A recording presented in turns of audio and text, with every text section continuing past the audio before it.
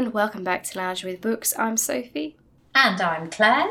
And we're two friends keeping in touch through the power of books. And me and Claire love to read. We love to talk about books we're reading. We love to talk to you guys about what we're reading. And most importantly, we enjoy reading a book together. So me and Claire have been doing a book club book for, I don't know, a year, 2 years almost. Yeah, it's getting on for that, isn't it? Yeah, it is. Thoroughly enjoying it. We're on our 13th book club read, which is Disorientation by Elaine Shade Chat. And this book is about a girl who's doing her academic studies at a university, and everything implodes when she finds out a secret about the Chinese-American poet that she has been studying for X amount of years. And this book is a satirical conversation about race, academia, everything really, but it's also quite funny. And I've really enjoyed this book, and the pages that we read this week were very interesting, and I can feel it all climbing to the end. And my favourite scene that we read this week had to be when Ingrid kind of had her drug-induced dream of all these characters in the courtroom, and I just felt like it really amassed the ending of the book. I really enjoyed that scene. It was so out there and wild, but it was really good fun. That was good fun, wasn't it? I just feel like she's all over the place at the moment, though. She's becoming quite obsessed with the fact of the white Asian thing, isn't there? There's this, particularly with her partner Stephen, because he's just, they've had a big bust up basically with regard to it, haven't they? And he just doesn't understand. He's just like, I don't get why you're so uptight about it, and then obviously he said something to her which made her think, didn't it? It was like, actually, because she has only ever dated white men, and so you can't go on about somebody else when you're doing the same thing. And I don't know, I think she's reading too much into it, and because she's so involved with what's happening with the Chinese American poet, that's getting toiled up in her relationship and with all the other things that are going on.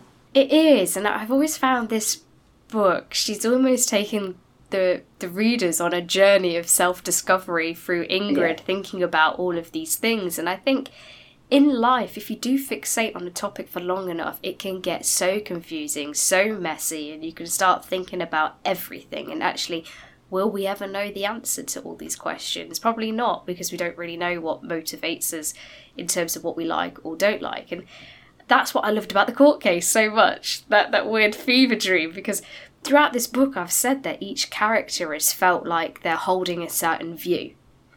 And when it came to the court case, they all kind of put their views on the table for Ingrid to almost pick apart and look at and see which one she resonates with the most. And after that dream, she kind of goes round to talk to all the people that were in it to get their lay of the land. And each one of them has almost changed their mind from where they stood at the beginning based on experiences that they've had throughout the book. And I think that just goes to show that you can't really have knowledge of everything, and your opinion will change as you go through life based on what you experience. And I don't know, I just think it's a very interesting topic, and as you say, she's got very fixated on Stephen. But I think in any relationship, if you think about people's past, experiences with girlfriends or boyfriends, you do think, oh gosh, why are they with me? This person was better, or do they like me for me, or will they move on to the next person when they come along? And that's just jealousy, isn't it? And I think you could have that thought without thinking about race or gender or anything like that. And how is Michael getting away with what he's doing? Michael's not believable at this point. This is when the book, for me, I just think, this isn't believable. There's no way this guy would have got a promotion. No. There's no way this guy has got away with all of this nonsense. But I think that's the point of the book, to say, look, if we don't check people, this is how far it could go. Yeah. But, oh God, he's horrible. Yeah. And when she went round to that, he was holding like a drinks party, and Gigi, I'm not quite sure how Cece answered the door, and she was like this 50s like housewife, wifey character. But then you discover that she's only doing it to sort of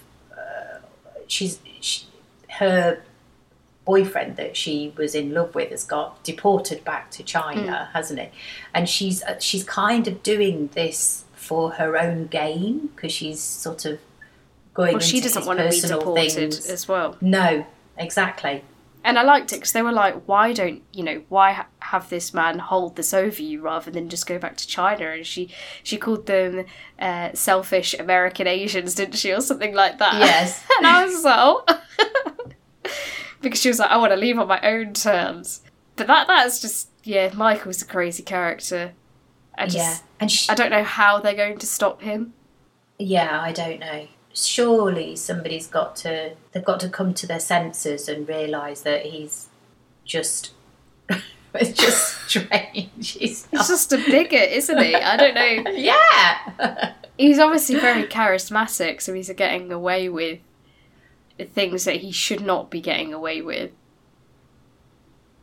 Because people are just eating it up. They're believing it, aren't they? Taking it at face value.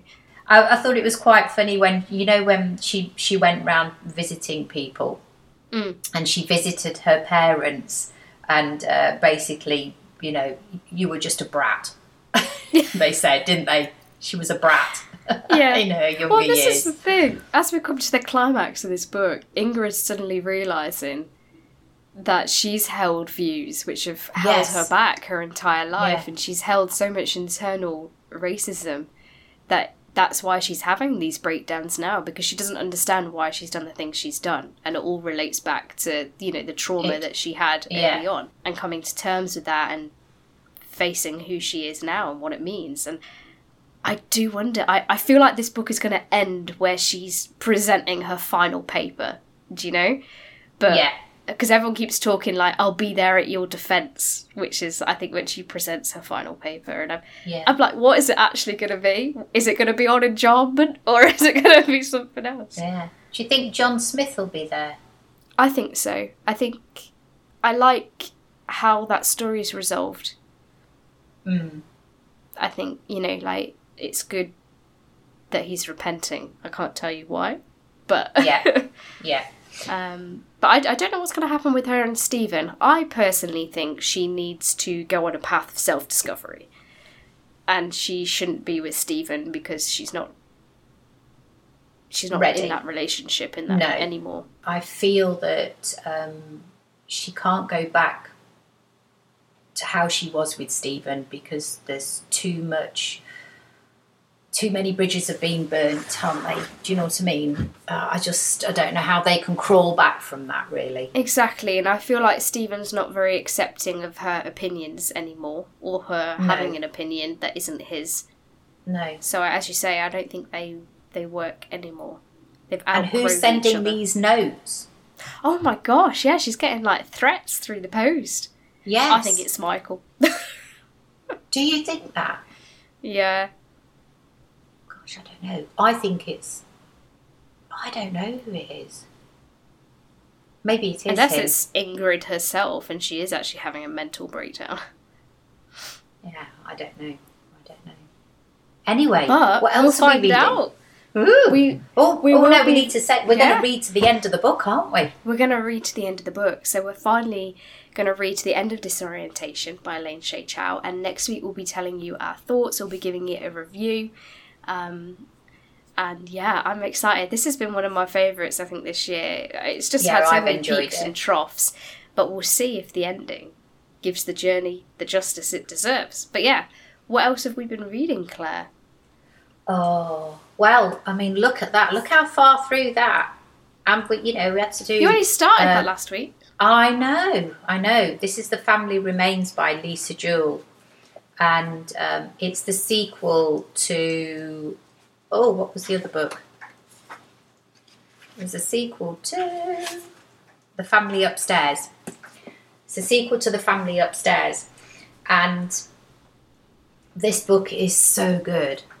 again, it's just really gripping, real page turners, lots of chapters ending on cliffhangers, good characters, and there's this detective in the book who is getting to the bottom of what happened in that house all these years ago.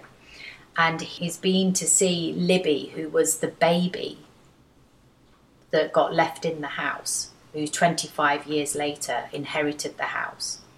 And he's been sort of pestering her and trying to find the story and saying, are you in, you know, have you been in touch with your sister and brother who are involved in this story? And she's just falling into lots of pit holes there, really.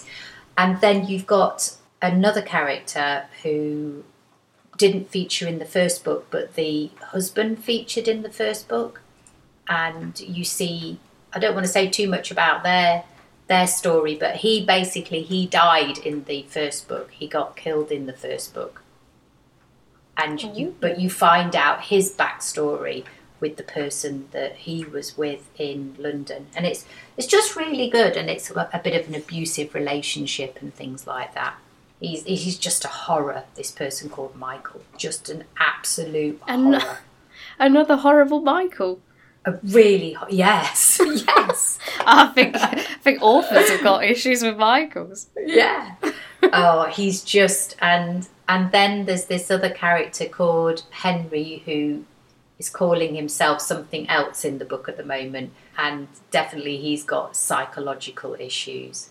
And it's just brilliant. The characters are great. Story's really good. And, you know, I'm always a bit wary about sequels, but this is really good.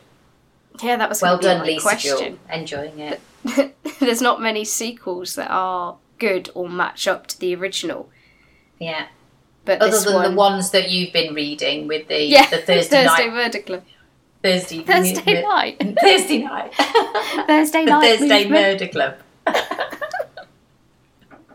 But this is a really good book. I'm really enjoying it. So I've been listening to my audiobook Crying in H Mark by Michelle Zorner, and it is read by the author as well, which is always quite nice when you are listening to a book that is read by the author that wrote it. And I was listening to this book, Claire, and obviously I went into this book not knowing a lot about it. And I was suddenly like, wow, this sounds very personal. Anyway, it's actually a memoir. I'm reading a memoir. This is a real story. Okay. It's not fictional, which I didn't say last week because, in all honesty, I didn't know it was a memoir. So this is about her life, and it's obviously about her relationship with her mother because her mum got cancer, terminal illness, and it's her kind of recounting on her past with her mum and her father and her issues that she had growing up and how she is now and how that's affected her. And it's an interesting story because it's hard when you're reading a memoir because you're like, this is a real person, this is their real life, but at times I think, wow, she's hard to like. Which is awful because it's a real person. But she talks about how she was quite selfish as a child and how she suffered with outbursts and things, and you do think sometimes she treats her mum very unfairly. But it is a good memoir. It does remind me a lot of I'm Glad My Mum Died by Jeanette McCurdy, which is another memoir by an ex-Disney star talking about kind of the relationship she had with her mum. And it's got a lot of similarities in the way that it's told and the journey they go through. It's good. It's a nice short book. It's only about 7 hours long. I've only got about 4 hours left. And I think with memoirs, when you're reading about grief, it really does hit home that these things are real and the intricacies between a mother and daughter, especially in that relationship. It's a good book. It's quite sad, and like I say, at times she's not very likeable, so you're just kind of like, well, you had that coming. But again, it touches a bit like Disorientation on what it's like to have mixed heritage in America and how you cope with that. So yeah, it's good. So far, I would say it's a good memoir, and I'm enjoying that one.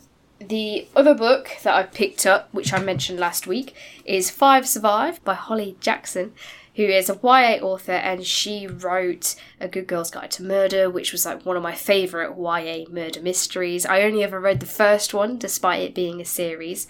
Yeah, I only read the first one as well. Yeah. Which is weird, because I really enjoyed it. Yeah, I really enjoyed it. Yeah.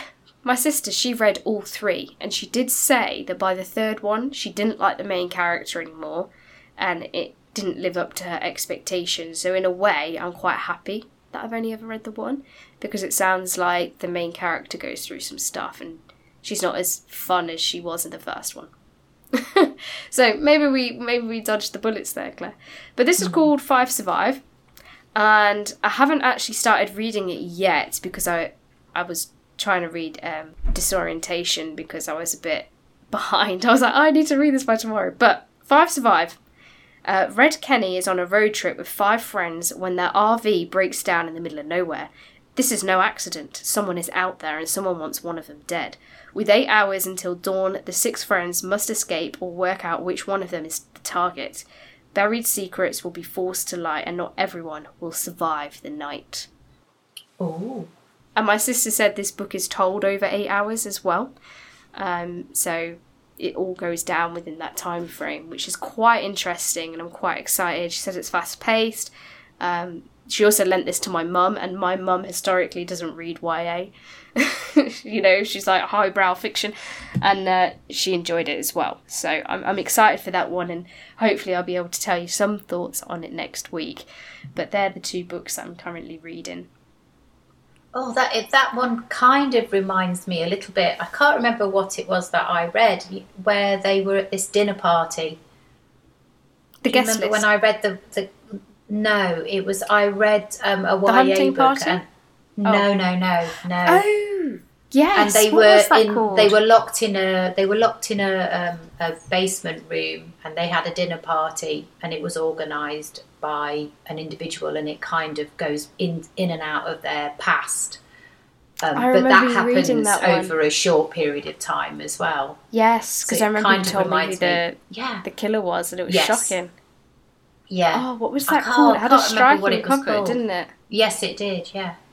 Do you know what? If anybody knows this book, if you're going to be the librarian out there that could just find us that book based on that description, let us know on Instagram. YA book, and they have a dinner party in like a basement of a hotel, and they're locked in there, and the only way they're going to get out is if somebody gets killed, I think it is, isn't it? There's a bomb or something, or they're making one of them has to kill themselves, don't they, or something? That's it. That's it. Something like that. Yeah. Oh, I can't remember what it was called.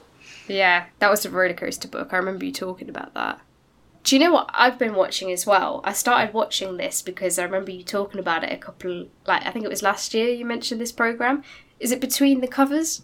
Oh, is that with Sarah Cox? Yes. I started watching it because last time you watched it, you said that one of our book club reads was on it. Yes. And I was watching it, and one of the guests had brought on Convenience Store Women as their book to read. And I was like, that was one of our book club books as well. So it just goes to show the books that we're choosing and reading, Claire, they're on TV. Other people are reading them and enjoying them. What did they say about Convenience Store Woman? He said it was really interesting, it was wild, it was funny, and it was very eccentric, and he couldn't put it down, and it was a roller coaster of a book that he just thought was absolutely fantastic. And I was like, yeah. It was a good book. That was our very first unique book. Yeah. Very unique book, because I don't think I've read a book like it since. No, it was a good one. Yeah, it was good. I liked that one. But I love that programme. She slightly reminded me, I think I said, of Eleanor Oliphant, because she was slightly autistic, wasn't she? So a bit in her way. Someone was saying as well that the title of Convenience Store Woman, when that book was translated into German, the title of the book meant convenience store woman, but also an item that's left in a shop for too long and it's kind of just left there and doesn't move. And the title in German had those two meanings, and I was like, genius. That translator needs a pay rise. Wow. Because it relates to, the name of the book and also kind of what the book's about. She didn't want to leave that store, did she? No. There you go. There's your fun fact. Definitely watch Between the Covers if you haven't. It's a great little show. Lots of good book recommendations on there as well. If you can't get enough from our podcast, that is. So that is it from me and Claire this week. We are reading To the End of Disorientation by Elaine Shade Chow. I think this will be our last book club read of 2023. Next week we'll be discussing our thoughts on the book, letting you know what our special Christmas podcast episode will be about. And as always, do follow us on our Instagram at Lounging with Books. We'd love to hear from you with your comments about what you're reading and any book recommendations that you may have as well. It is goodbye from me. It's goodbye from me.